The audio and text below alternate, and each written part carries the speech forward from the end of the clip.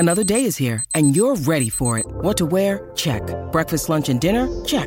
Planning for what's next and how to save for it? That's where Bank of America can help. For your financial to-dos, Bank of America has experts ready to help get you closer to your goals. Get started at one of our local financial centers or 24/7 in our mobile banking app. Find a location near you at bankofamerica.com/talktous. What would you like the power to do? Mobile banking requires downloading the app and is only available for select devices. Message and data rates may apply. Bank of America N.A., member FDIC. When you need mealtime inspiration, it's worth shopping Kroger, where you'll find over 30,000 mouth-watering choices that excite your inner foodie. And no matter what tasty choice you make, you'll enjoy our everyday low prices, plus extra ways to save, like digital coupons worth over $600 each week. You can also save up to $1 off per gallon at the pump with fuel points. More savings and more inspiring flavors make shopping Kroger worth it every time. Kroger, fresh for everyone. Fuel restrictions apply.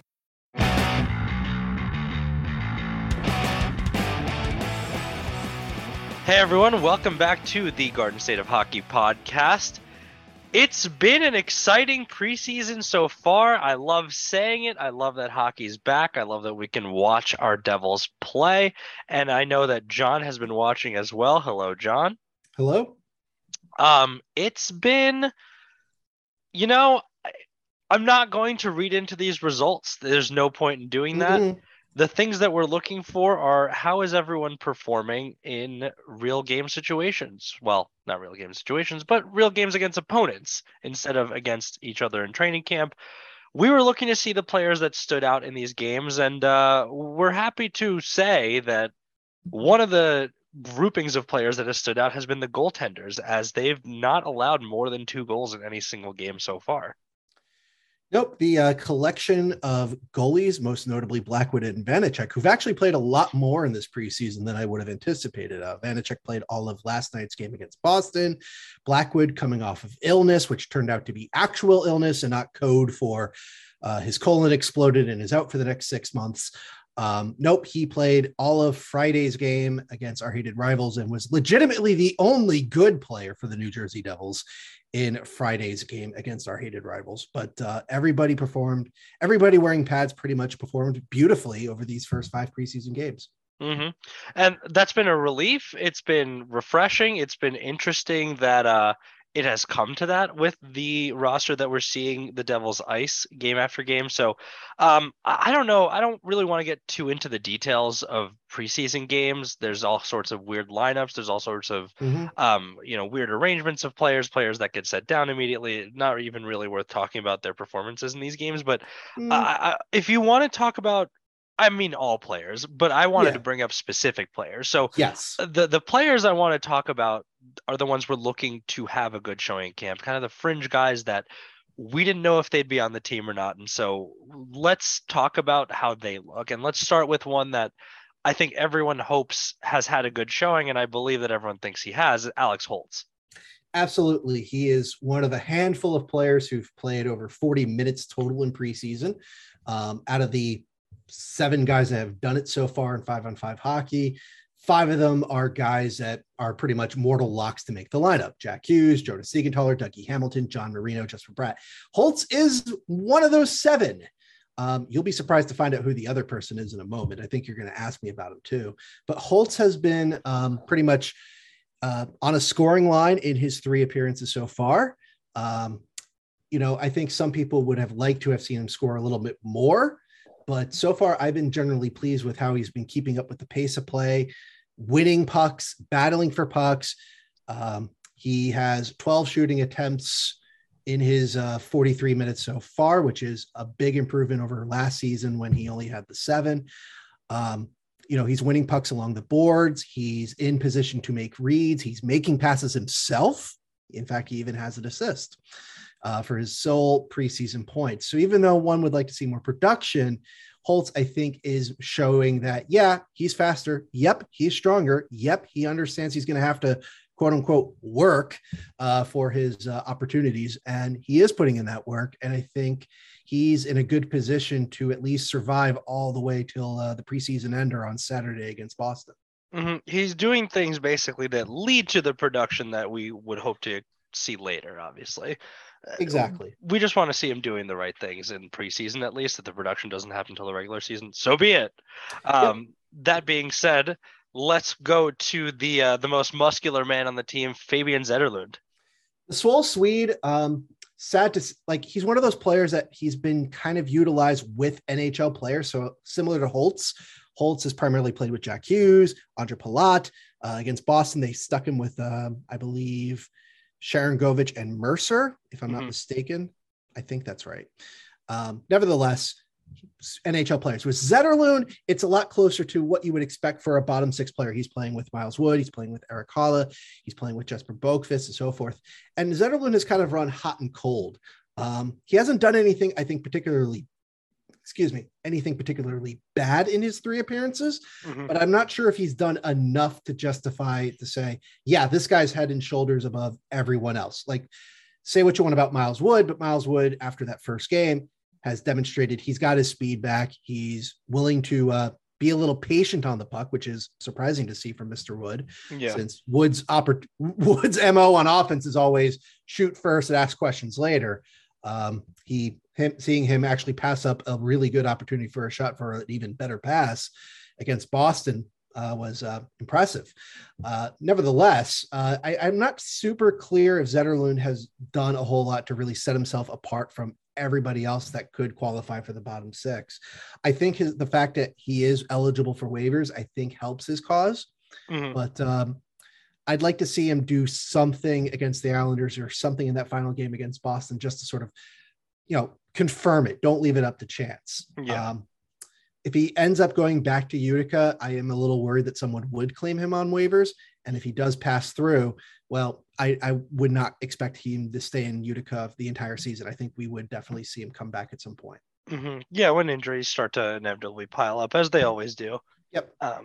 But let's go to Nolan Foote, someone in a similar position. Yeah, so Foote, I'm trying to be positive here. I'm trying to be a little nice because we are talking about younger players. And Foote here, see, if Zetterlund didn't do a whole lot, Foote has done pretty much nothing. And this is not an exaggeration here. Here is his stat line. He has 1 shooting attempt on net in 2 games in 21 minutes. He has 1 penalty, a minor penalty. When he has been on the ice, the Devils have scored a goal and given up nothing. That's nice. The Devils out have tempted their opponents 19-16, but as we know, Foote contributed 0 of those goals and 1 of those 19 shooting attempts. My point is, Foote has just been a guy on the ice. And for a player like Nolan Foote, who, whether he believes it or not, is, he's got to be fighting for some minutes, if not in New Jersey, then in Utica. He needed to be a lot more active. He simply wasn't. It's similar to his preseason performance last year, where he was similarly ghost-like on the ice and was ghost-like on the score sheet and ghost-like in terms of his actual impact in preseason games. And I think that's a big reason why we saw Graham Clark yesterday as opposed to Nolan Foote. Yeah, so let's talk about him. Right. So Clark is one of those guys that I noted didn't play in the prospect tournament for whatever reason. I thought he had an injury, perhaps not. But he definitely has received more minutes than Nolan Foote. He's actually played about as much as Fabian Zetterlund, albeit in bottom 6 situations, maybe a smattering of power play time here or there. But he has attempted to shoot the puck a little bit. He even has a goal. So there you go. He has a goal. That's something that he can claim over Mr. Zetterlund and Mr. Foote. I don't think Clark has done anything particularly amazing to make you say this guy needs to be in the NHL, but I think he helped reestablish himself in the pecking order, among the Footes and the Zetterlunds and the other potential Comets / fringe players, so to speak, where, this you can't ignore Clark entirely. And if he goes on and has a very strong season with the Comets, I think he'll be in a position to fight for a better roster spot. I think right now, with the fact that the team has Zetterlund, has Nathan Bastian, unfortunately still has Mason Geertsen in its line of thinking. It has, let's see, I'm trying to see who else is among him. Tyce Thompson, of course, I completely forgot about him. You have Alexander Holtz. Like, those are all right wingers or guys who could be lined up at right wing for some reason or another. And I think Clark is just a victim of a numbers game. However, it's encouraging to see that he did, or at least he has made more of his opportunities in preseason than Nolan Foote. Yeah, it's a shame. Really, we were all hoping for a lot more from Nolan Foote in terms of, really getting the opportunity to take a spot if he wanted one, I guess. I mean, obviously he wants one, but if he could earn one, it's there for him. He was the big piece of the Coleman trade. And so again, everyone wanted it to work out, but for some reason there's just something's not catching on with him, as opposed to all these guys who, I have to say, it's nice to see them actually manifest into the NHL. We've been hearing their names as prospects for years, but the fact that they're not as blocked as they have been in the past, they're actually getting these looks in the preseason. That's pretty reassuring to me. It is, and it's also a credit to the coaching staff to at least wanting to give all these guys opportunities. Whereas, you would expect the first 2 games or maybe the first 4 games, you'd expect to see A/B lineups or NHL/AHL lineups, or what the Boston Bruins threw out last night, which was a B/C team against New Jersey.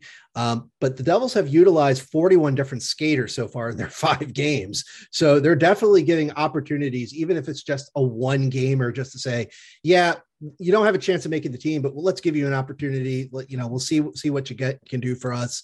And we can at least have something on tape to consider for the future. Which they did with guys like Tyler Wotherspoon and Robbie Russo and other guys that I think you and I would agree don't really have a chance at making the NHL team. Yeah. Or Samuel LaBerge, who got a preseason game and literally can't because he's on an AHL contract. Yeah. A guy like Clark definitely has made the most of it. Whereas a guy like Foote, I just want to sit him down and go, son, go talk to Mr. Holtz and find out who his skating coach is, because you need it. You need to be whatever you have that you got going for you. You got to be faster at it. He's got that really, Jesper Bratt tonic. He's got to go to that trainer in Sweden and just do it. Yeah, he just has to get faster somehow. And that was always the knock for Bratt. It worked for Holtz. Why not? You might as well at this point, because again, ever since he was drafted, even when Tampa Bay drafted him, the reason why he was a late 1st round draft pick and not any higher was there were concerns about his skating and his speed. Well, guess what? Sometimes the scouts are right. And we're seeing it, and we saw it firsthand in this prospects challenge and in this preseason so far. And that's why he has done little of consequence and is basically should be on the outside looking in. Whereas a guy like Clark, you think, okay, he's probably going to go to Utica too, but hey, you feel a little bit more positive about him. Maybe there's a better than 0 chance you see Clark get a game or 2 in New Jersey at some point in 2022, 2023. Nice. And so that'll set him up, obviously, for future camps. Are there any other forwards you think are on that bubble qualification? Because I was going to go to some defensemen next, but besides, I guess, Tyce Thompson. Yeah, Thompson is another guy where, unfortunately, he picked up an injury. And given the New Jersey Devils organization, because unfortunately, we found out with Nico Hischier, he picked up cramps within the first period of the first preseason game, and suddenly cramps turned into a hamstring injury, which begs the question, what's the real issue here? We've seen this with Taylor Hall. We saw this with Miles Wood last season. The New Jersey Devils are not exactly forthcoming with the injury reports. Not exactly the most honest set of brokers up there in Newark. But it appears that Tyce Thompson, did sustain a minor injury. Again, similar to Clark, I would say, the impact he's had has been positive, but it's always, low minutes. Hasn't done a whole lot on the ice to really say this guy needs to be in the NHL. But he's somebody that I know New Jersey has liked. We've seen extended call-ups for Tyce Thompson in the past. I think the fact is we'll probably see him in New Jersey at some point, but chances are he'll probably start in Utica as things stand. But again, the Devils may go, well, we like Thompson, so we'll leave it to the end and figure it out after Sunday. And another thing they have to figure out, and I think this is more figured out just by the contract situations, but is the defensive side of the puck. And there are 6 NHL level contracts, or 6 or 7, I guess, currently on the Devils. I want to say, is it 6 or is it 7? It's 6, unless you're a really big Simon Nemec fan. Got it. Okay. So, we're looking at those guys that I don't think you're likely to see Simon Nemec this year, just based on that contract situation that's going on. I don't think you're likely to see someone like Nikita Okatyuk. So I'm going to focus on the two that I think would likely be first call-ups from Utica. Let's talk about Walsh first. Yeah, Walsh. So here's the thing with Walsh. I recognize he had a really good season with the Comets last season. Lots of production, lots of minutes. And, if the Devils need a right-sided defenseman, he's kind of the only choice you have on hand other than Nemec. And given that Walsh is coming out of his contract soon, his waiver status is going to go up in smoke after this season as well. You kind of need to know now, is Walsh is he a depth guy at least for your organization, or is he needs to go somewhere else? I don't think Walsh has really done a whole lot in preseason or even in the Prospects Challenge, in my opinion, to really justify NHL minutes. I think he's had moments where it's like, okay, he can move the puck decently. He's not getting completely bodied. And then the next thing you see is he commits a killer turnover. He's out of position. You're wondering, why is 8 over there when the play is, 50 feet to his left? It's just sort of like, you almost want to sit him down and go, son, you're blowing a great opportunity here. I hope you're recognizing that you're blowing it at least. Say what you want about a Kotyuk, but at least a Kotyuk has been more in position to make some plays, even if it is being hemmed in his own end. Yeah. And I just think, just based on what you said about handedness, that's just more likely. But let's talk about the other one. I think he's had what we call the Dawson Mercer preseason, where he has just surprised everyone by being extremely competent, and that's Kevin Ball. And he is the other guy that I mentioned earlier, one of the 7 who has played over 40 minutes of preseason hockey in the 3 games. In fact, he's actually your current ice time leader in 5-on-5 with 49 minutes and 12 seconds, which is almost a minute more than the big deal himself. Extremely impressive, I have to say. Yeah, and that's just 5-on-5. That doesn't include all the penalty killing work. Now, granted, are you going to put Kevin Ball on your power play? No. And if he is, something bad happened. Yes, that did happen actually at one point last season, but let's not talk about that atrocity. Kevin Ball, is he fast? No. Is he going to break out a lot of plays? No. But what has he been doing? He's been in position a lot of the times. He's played clean hockey. He has not taken a single penalty yet. When he's been on the ice, the Devils have just shut things down. Yeah. And more importantly, he hasn't been a drain on the offense. When he's on the ice, the Devils are not only out shooting and out attacking their opponents in 5-on-5, but doing so by great margins as well. So it's not like sticking him out there means that, you can't play any offense. Like, the Devils have been able to do that. Now, granted, that's probably a function of the forwards in front of him and his partner and all that. But again, as you said, Dan, he is playing a lot better and a lot more effectively than I would have expected him. Going into this preseason, I had higher hopes for Kotyuk. Yeah. I thought he was the better guy in the prospects games. And I think even in the little bit of ice time he got last season in New Jersey, outside of one amazing goal by Nico Hischier, I didn't really think Ball was all that great. I was wondering, what's the point here? I'm starting to understand, okay, now I can see why the team was so enamored with him that they said, the previous GM, Ray Shero, said, I want this guy for Taylor Hall. I don't want a different prospect, Arizona. I want this guy. And now I can understand, okay, if he's playing like this, I can see it. I still think to start this season, he's going to probably be that 7th defenseman as things stand, but better, for his, again, similar to Walsh, he's at the point of his career where it's like, you're starting to lose your waiver ineligibility after the season. You're going to need a new contract soon. You got to show whether or not you're going to be a player in this organization, and that time is now. And he's doing it. Unlike Walsh, he is making the most of his opportunities. I would say if he has another good game, whether it's against the Islanders or against Boston, I think he's at least a safe bet to start the season in New Jersey.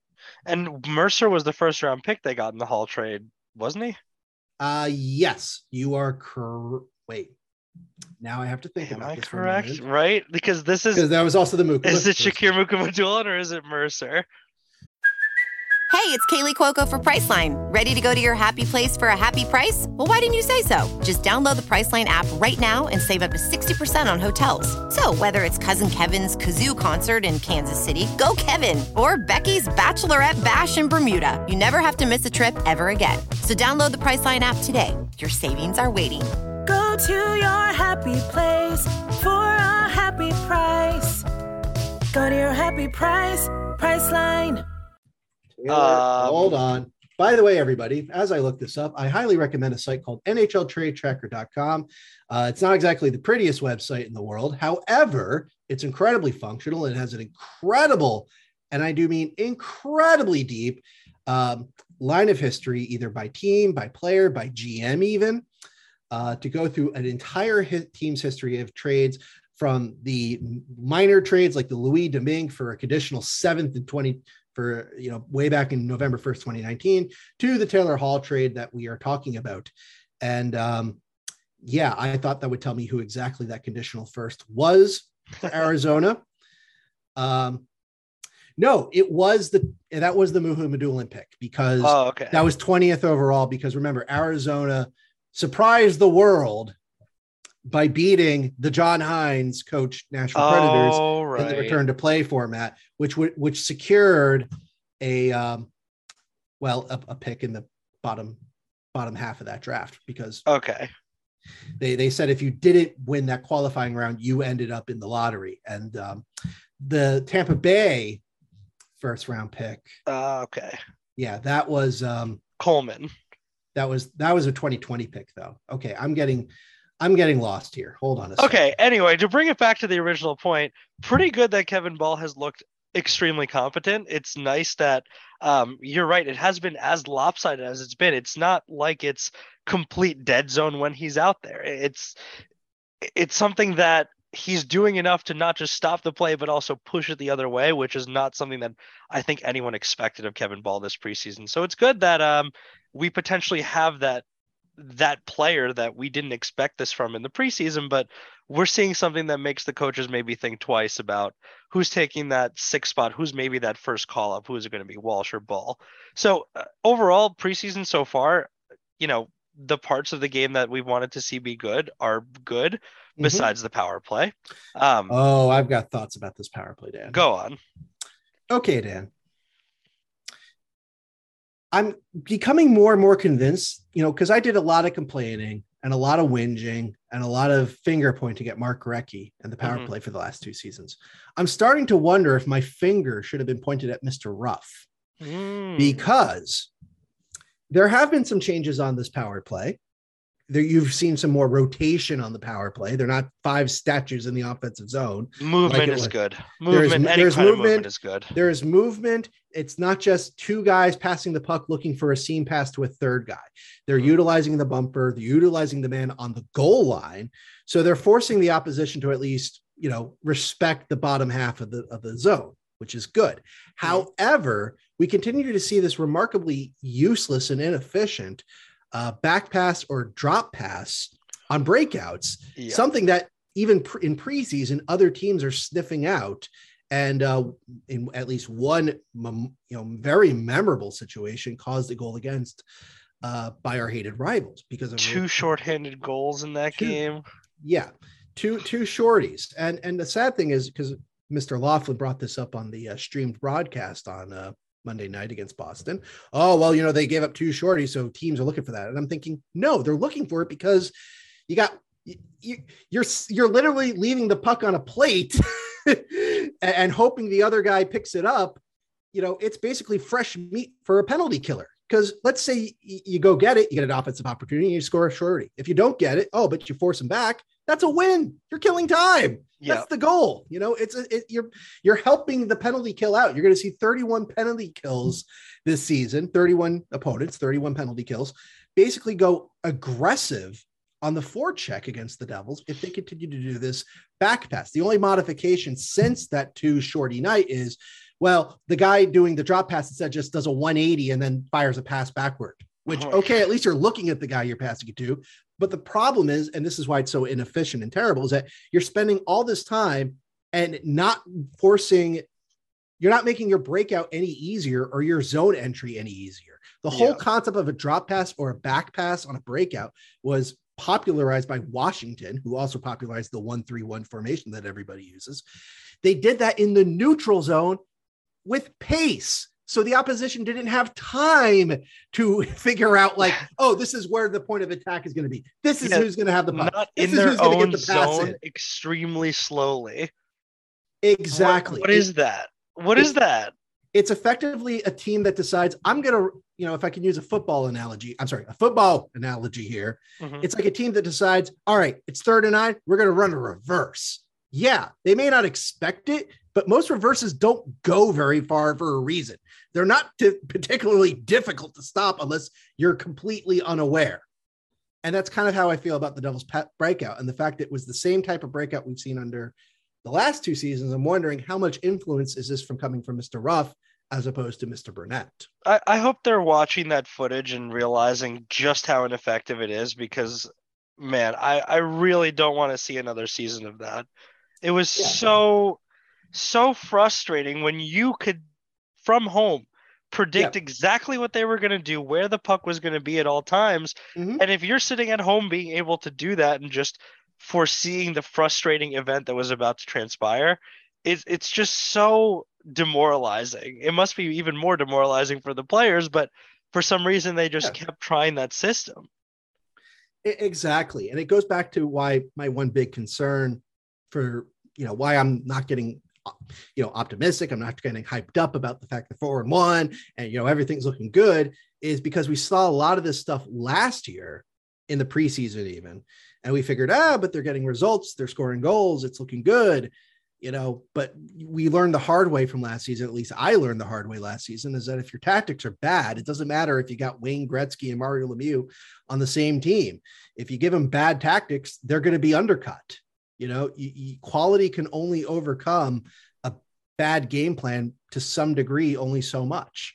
Mm-hmm. And I feel that, this is not the New Jersey Devils of 2016. This is the New Jersey Devils with Dougie Hamilton and Jack Hughes and Jesper Bratt and Alexander Holtz and Yegor Sharangovich. You have the players to form a really decent power play at minimum. So if you can't figure it out, I'm not going to sit there and go, well, it must be that Jack Hughes can't run a power play. No, coach, you got to fix it. Yeah, I'm pretty sure he can run a power play. Yeah. The skill set. I mean, even in the Boston game, I know the Devils only scored the 1 goal, but they hit the post something like 4 times. Yep. And 3 of them were direct results from Mr. Hughes, whether he set up the shot that hit the post or he hit the post himself. Like, the guy is still the straw that stirs the proverbial drink. And, and it delivers a delicious drink, but you got to give him the right cup. You got to give him the right structure to make it work. Don't put this liquid in a paper thimble. I need them to get all the posts out of their system right now, because, my God, they're certainly accomplishing that goal if that's what it is. They're hitting so many posts every game already, which, again, not an issue in the preseason, but I just hope they really, really get it out of their system now so they can just be done with it by the time real games roll around. Right. Well, speaking of getting done with things, we have seen a number of cuts already. Mm-hmm.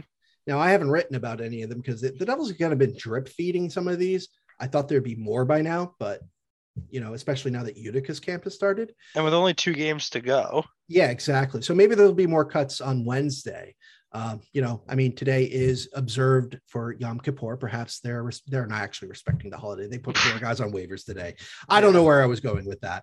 Forgive me for that. But the guys that they've been cutting, are literally no surprises. After the Friday game against our hated rivals, the 1 loss, all the AHL contract guys were sent down to Utica, and all the 4 prospect guys were sent back to their respective teams. Tobias Valen went back to Pelicans and Liga.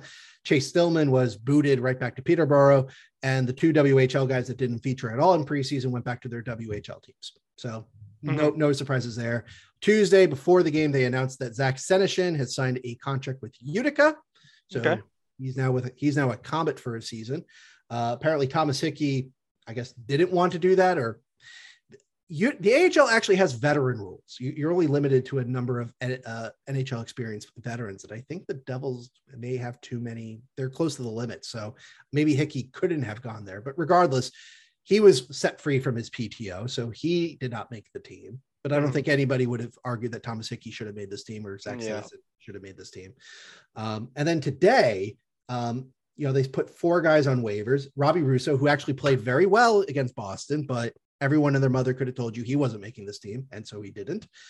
Tyler Wotherspoon was placed on waivers. Joseph Gambardella was placed on waivers, and Jeremy Groleau was placed on waivers. So no surprises there. All 4 AHL veterans, or in Groleau's case, a veteran to be, they're probably going to clear, and they're probably going to be sent to Utica as of tomorrow at 2 p.m. So, okay, that still leaves you with roughly 40 guys left in camp.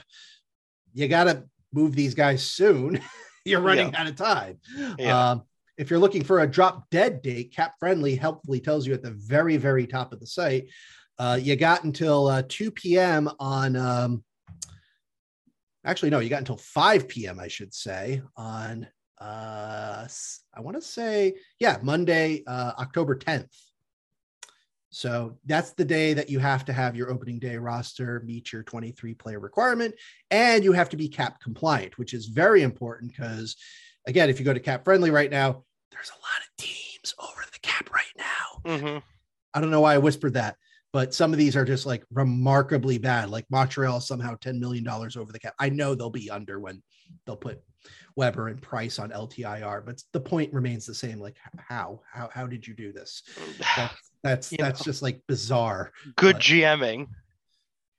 Well, he's not the GM anymore. This is now Kent Hughes' problem. Again, no relation to the big deal. He's related to the other Jack Hughes. Connecticut. Northeastern so Jack Hughes. Yeah. It's so confusing. I literally teach about chemistry, and this is the most confusing thing I've ever heard.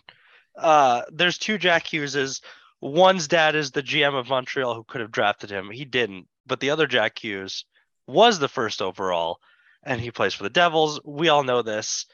I don't know. For an outsider, I understand why Jack Hughes got apparently 36% in a favorability poll that I saw. By the way, did you see this? A favorability poll? Who did they poll? Yeah.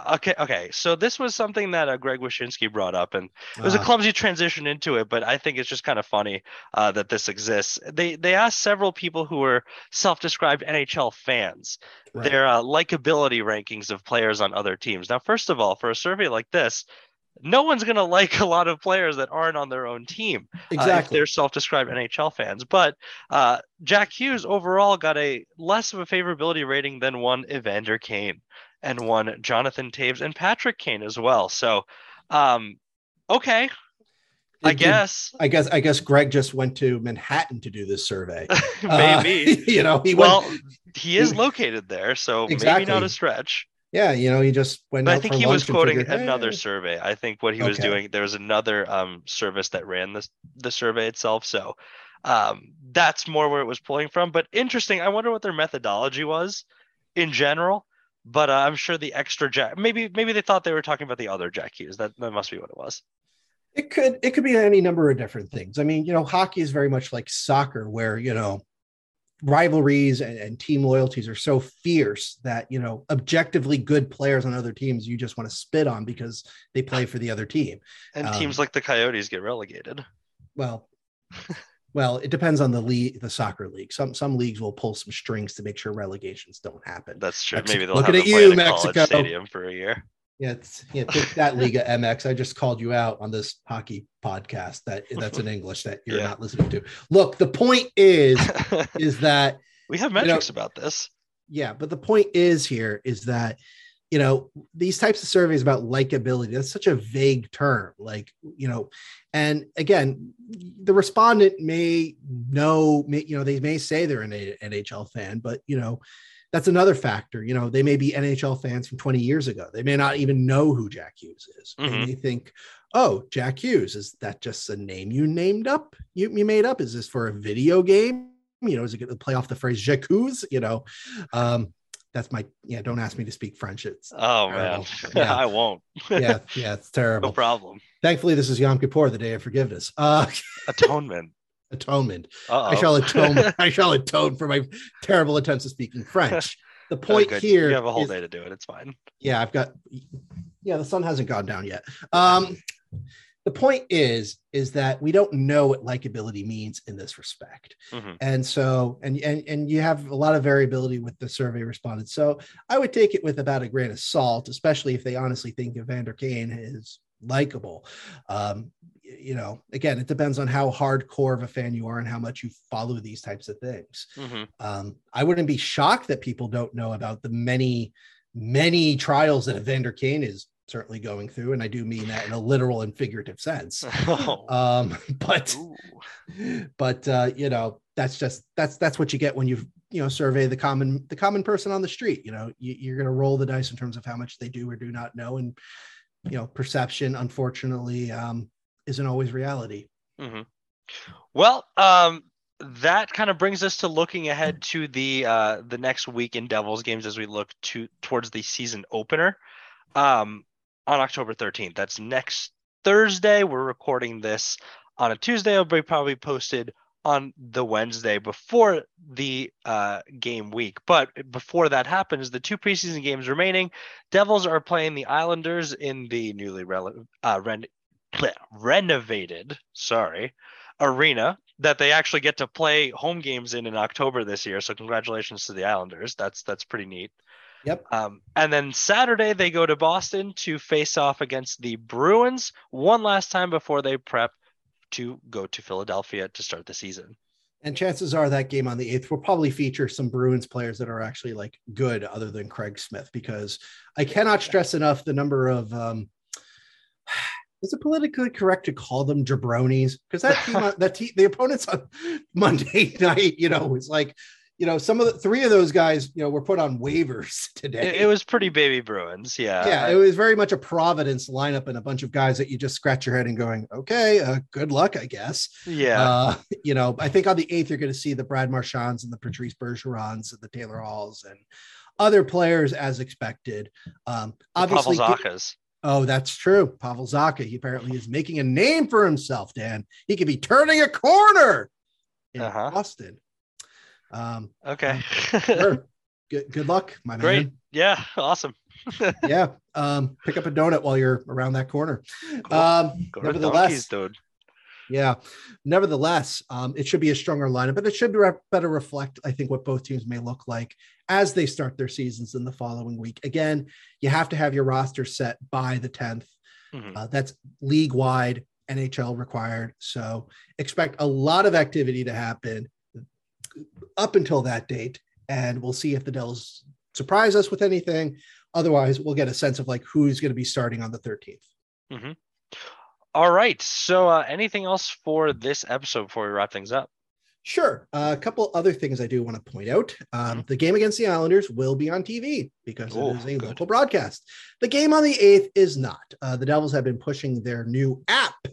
Their app, Dan, their mobile app for the Devils and the Prudential Center. I know we've talked about this before, but similar to the New York Red Bulls app, they've been streaming games on that. If you don't want to watch streamed games on your phone through the app, you can go to the Devils website, and they've been streaming it through there. So, if you want to hang out on your computer with a bigger screen and, use your phone for other things, potentially other apps, you can do that as well for the 8th. And then hopefully that should be the end of trying to hear Sam Kassan trying to do play-by-play, because, oh my goodness, Matt Laughlin smokes him in every respect.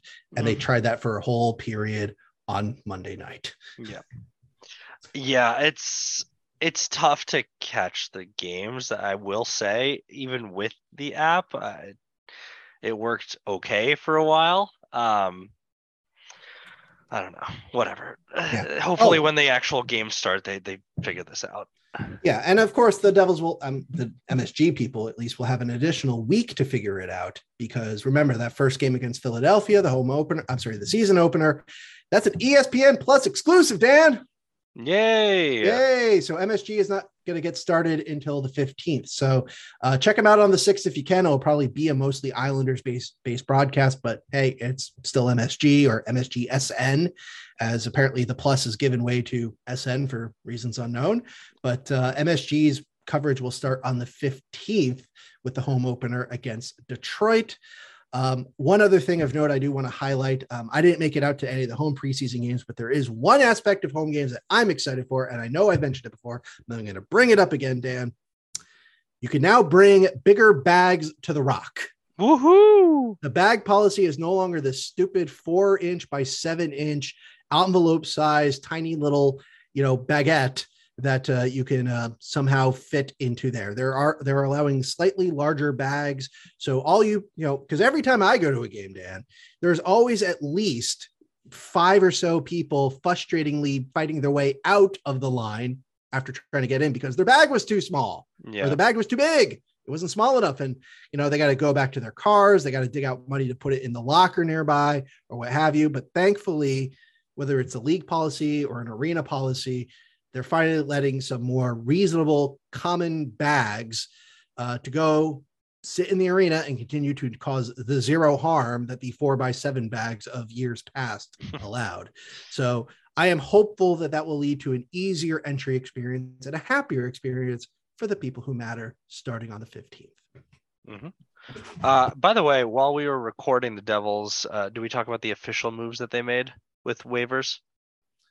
Because they added Vukojevic, Dugan, and Senyshyn. They've been assigned to, Utica. We should mention that. There we go. Okay. It is mentioned. It happened 23 minutes ago. So there you go. Live breaking news on the podcast. But very rare. Yeah. Dugan did not get a preseason game, if I'm not mistaken. Yeah, he did not, which is surprising. Got to hang out with the team for a while. Yeah, but even Samuel LaBerge got a game. But I guess Dugan is that deep into the lineup on the pecking order speak. But again, he's basically an AHL veteran at this point, similar to Brian Pinto, except Pinto played in 2 preseason games. I'm not sure where that comparison even matters anymore. Point is that the roster is getting a little smaller, but I think the bigger cuts are yet to come still. Yep. All right. So as we await the final roster, we'll watch those last couple preseason games, see who really makes their claim on this very open roster, and the spots are for the taking. So it's time. Show your stuff, prospects. This is the year that you get to see if you're a part of this train that's leaving the station or you're going to get left behind. So looking forward to seeing who stands out in those games and looking forward to obviously that first game, but we'll probably catch you before then as well, just to talk about the final roster and look ahead to real stuff. How exciting. We're finally in real stuff. It is October. Games that matter, games that count. Yay. It's finally October. Can confirm to all the Twitter people and all the people asking the question. Okay. That all being said, we're wrapping up. Let's go Devils as always. We'll catch you next time. And thank you for listening.